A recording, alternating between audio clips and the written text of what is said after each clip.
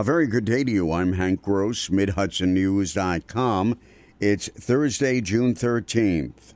Two-time Purple Heart recipient Sergeant John Peck, who has been traveling across the country telling a story of inspiration in his book, Rebuilding Sergeant Peck, How I Put Body and Soul Back Together After Afghanistan, visited the Hudson Valley Wednesday evening to talk with locals about his experiences overseas that left him a quadruple amputee and his journey to receiving a cutting-edge organ transplant. Sergeant Peck was invited to participate in an event sponsored by the National Purple Heart Hall of Honor in New Windsor. The speaking event in the town of Wallkill, coupled with the signing of his book, would help benefit the museum. Peck suffered a traumatic brain injury while on tour in Iraq in 2007, an injury that left him with about 20 years of memory loss. Despite that, he went off to a second tour in Afghanistan during April 2010, where an IED exploded under him and both his arms and legs had to be amputated.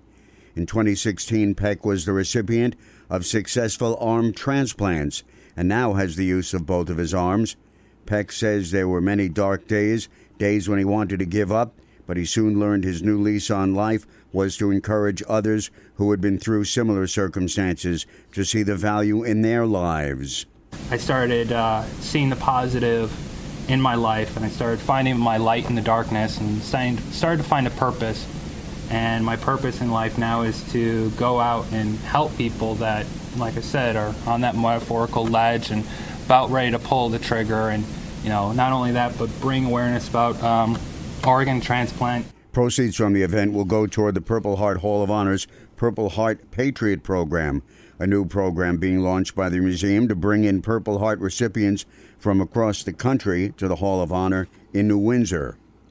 A Poughkeepsie school teacher has been placed on administrative leave following his arrest on a charge of possession of child pornography, the city school district announced.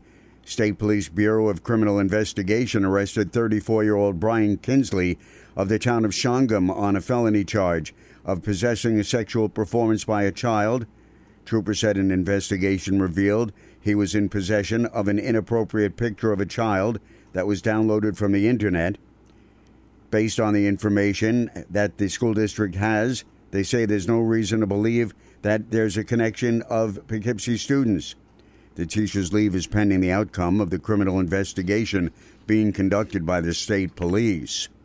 I'm Hank Gross, MidHudsonNews.com.